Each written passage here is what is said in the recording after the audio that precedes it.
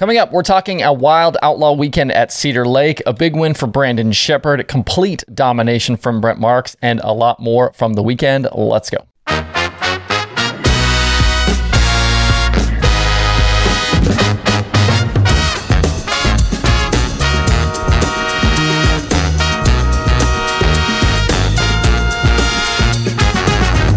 Today is Monday, July 4th, 2022. Welcome into Dirt Tracker Daily. I'm Justin Fiedler. Happy Independence Day. If you're out and about today doing fireworks things and partying, make sure you are safe out there. Before we get going, I wanted to say thank you for our first million YouTube views. We crossed over that late last week. That's a really incredible number. The next goal for the year is 10,000 YouTube subscribers. I think we can do that by year's end. If you guys keep watching and listening, we'll keep rolling along with these shows. There may not have been a set of races over the weekend with more drama than the World of Outlaws sprint cars at Cedar Lake, so we'll start there. First, right off the top, Jacob Allen and Brock Zearfoss were your two winners. I doubt anyone had an Allen Zearfoss weekend anywhere on their 2022 Outlaw Bingo card. Allen's win was his third of the year, which means only Carson Macedo and Sheldon Haudenschild have more wins than Jacob does. He won't contend for the championship here, but he is clearly capable of winning more this season. As for Zearfoss, this was his first Outlaw victory since winning at the Grove way back in 2017. That was before he was even a series regular. The Pennsylvania driver is good for a top 10 here and there, but only has scattered top fives over the past 6 seasons. He just has 8 top fives in his past 177 races. So Zearfoss is only getting top fives once every about 22 races or so. So this win was definitely a surprise. And remember, too, his Outlaw win that he had at the Grove was not in his own car. This one was in his own car. And for a team that has struggled as much as those guys have, Saturday's one will be a very nice shot in the arm for them.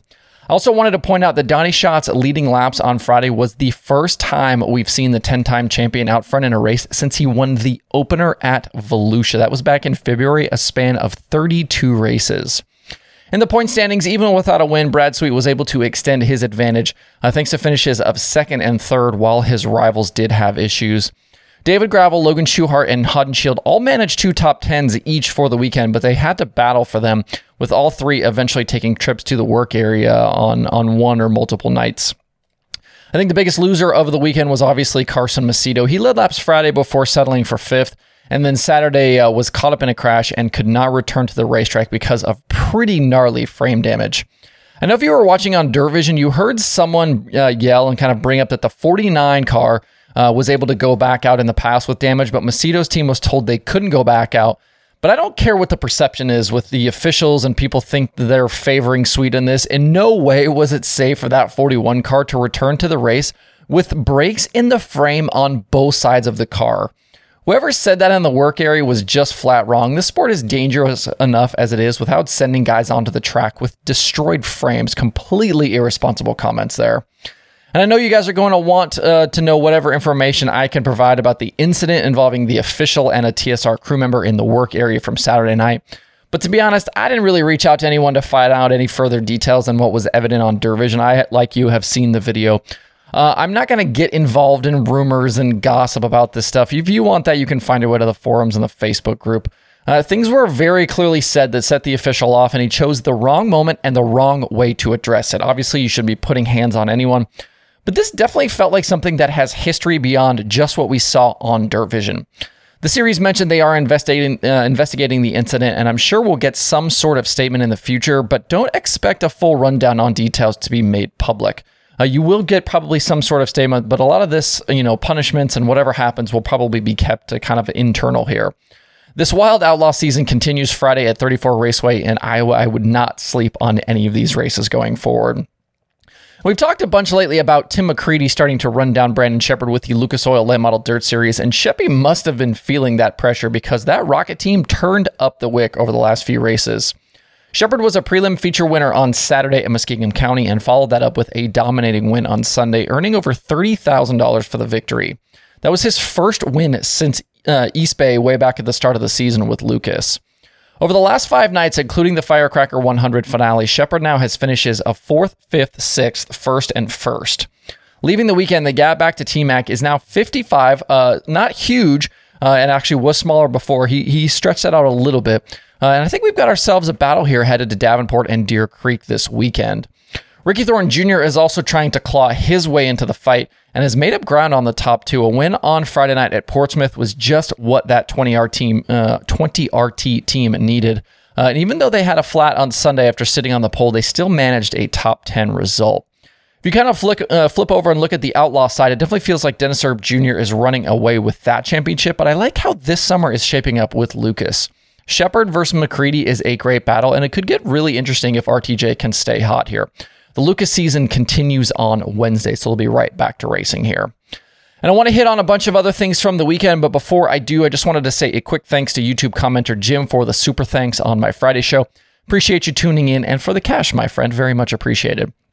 As expected, Brent Marks wrapped up the Pennsylvania Speedweek title over the weekend. He won Friday at the Grove and Saturday at Port Royal before finishing second to Danny Dietrich in the finale on Sunday at Selinsgrove. Marks' Speedweek results look like this. He went second, third, first, second. That's an insane run of really good races during Speedweek. If you add to that add to his stats for this year, he's got 3 Outlaw wins plus 2 All-Star victories, and 2022 is already shaping up to maybe be one of the best to date for Marks. And some are already starting to wonder about possible crown jewel wins for Marks.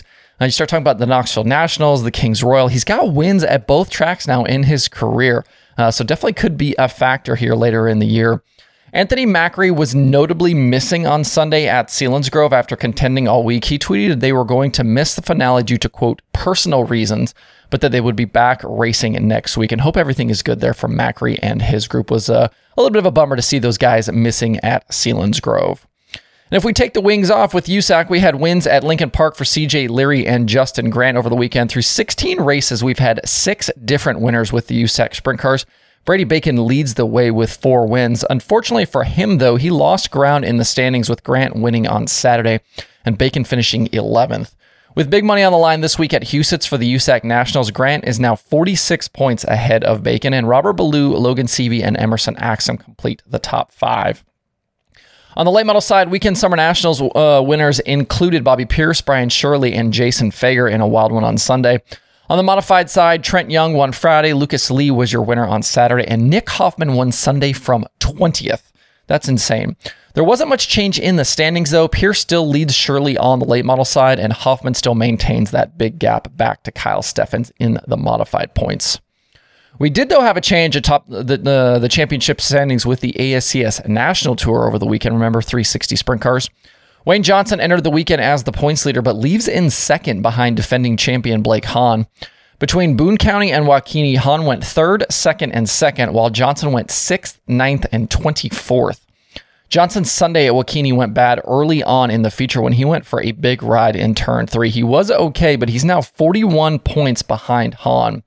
The weekend ASCS winners included Matt Covington, Jake Buback, and Zach Blurton getting his first career series victory. Other open wheel winners from the weekend included Aaron Reitzel at Knoxville, Corey Day in Sprint Car Challenge Tour action at Stockton, and Nate Dussel won the Hampshire Classic at Waynesfield. Other weekend late model winners included Donald McIntosh with the Ironman Series at Boyd, Dennis Erb Jr. won with the MLRA at 34 Raceway, and Dona Marcoulier grabbed $10,000 at Merritt.